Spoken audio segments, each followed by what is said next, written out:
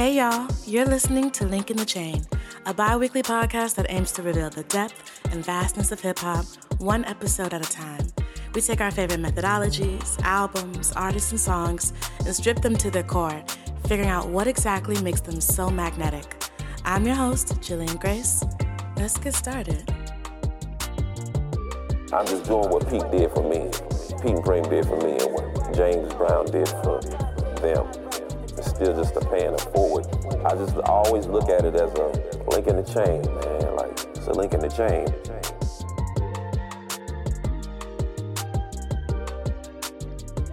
Hey friends, what's up?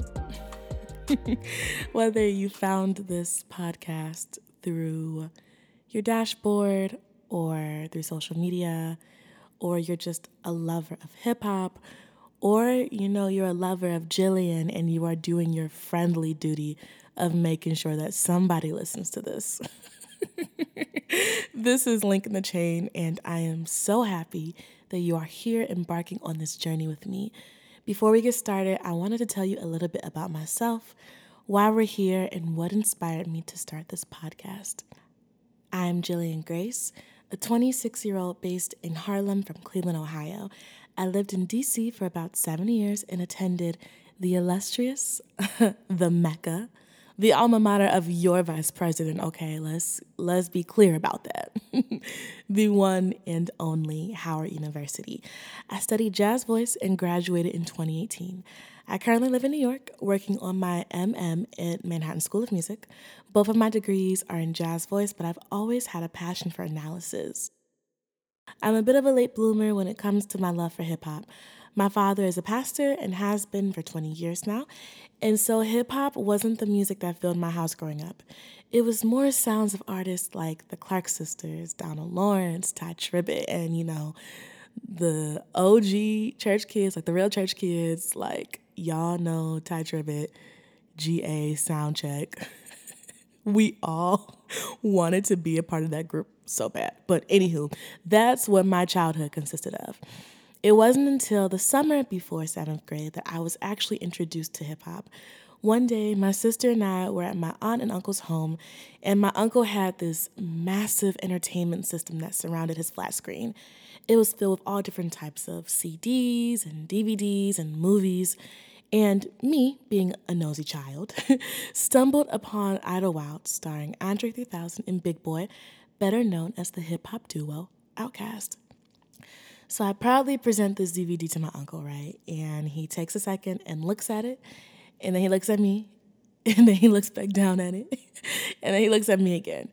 And he asked me if I was allowed to watch it, and of course, I lied. I didn't even know what the DVD was, but I knew that it was something special and it was something that I didn't want to miss.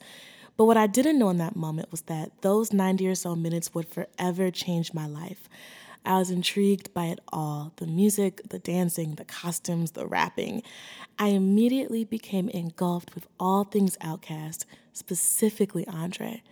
I was constantly looking up his lyrics and reciting them as Bible verses. On MySpace, I was Mrs. Andre Lauren Benjamin, and you couldn't tell me different. That was my man, okay? That was my husband. And you know what? It wasn't as if I hadn't heard hip-hop before. As a Black kid living in Cleveland with acts like Bone and Cudi literally in my backyard, it's kind of hard to escape it. But it was the first time that I felt seen by an artist. The summer that I found Outkast was also a huge year for hip-hop. It was 2007, and rappers were getting into their rock star bag with songs like Party Like a Rockstar by the Shop Boys. Kanye and 50 went head-to-head with highly anticipated album drops. Child, International Players Anthem even dropped, which that is a song that's going to be played on repeat at my wedding. So if my future husband is listening, learn them lyrics, child.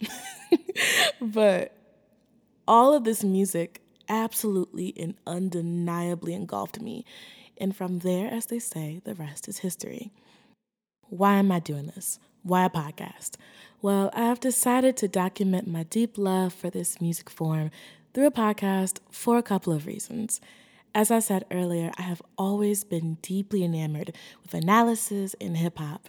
Link in the Chain was actually a concept that I had for an online journal in 2020 at the height of the pandemic, or Panasonic, or paralegal, or however, however you choose to define COVID-19, whatever. I was looking for a publication that I could glean from and figure out a proper way to present my thoughts to the general public, but I couldn't find anything. I also realized that these resources and these findings that I had come across weren't exactly tangible or accessible to the general public. Another reason as to why I'm doing this, a big reason to be honest, is because this field of music nerds is predominantly made up of white cisgender men. More specifically, hip-hop analysis is predominantly made up of white cisgender men. And don't get me wrong, the work that is being done by these guys is incredible. Their work is important and has inspired me to delve into work of my own. But at the end of the day, I'm a firm believer that Black women have and forever will be the backbone of hip-hop and Black music. I'm embarking on this journey because I hope and pray that it will allow a shift in narrative that our community so deeply deserves, a narrative that does not exclude Black women, but gives them a seat at the table. So, each episode, I'll cover topics that are near and dear to my heart. It could be anything from a method largely used in hip-hop, a song that has absolutely taken over my life, or an album that has forever changed it for the best. I'll break them down and reveal, in short, what makes them so doggone good. I must say that this venture is very intimidating for me. I have often found myself drowning in imposter syndrome, self-doubt, and questions like, will anybody even listen to this? Why would they listen to this when XYZ is out there? All these questions. And you know what? I can't guarantee an audience, sponsors, ads, or any other thing that comes with the glamorous life of podcasting will even come. Child, I can't even guarantee that I'm the best source for this information. But what I can guarantee is that this podcast, these episodes, will be both authentic and genuine. I also have to remind myself often that McDonald's didn't stop Five Guys or Burger King or Swenson's, which my Cleveland homies, y'all know what's good with Swenson's. But no one has the perspective or the delivery or anything that is uniquely mine. And so as I create this work, I hope that it resonates with you and inspires you to go after your dreams, your passion projects, or whatever it is that you feel you've been placed on this earth to do. So yeah, this is Link in the Chain. New episodes every other Wednesday.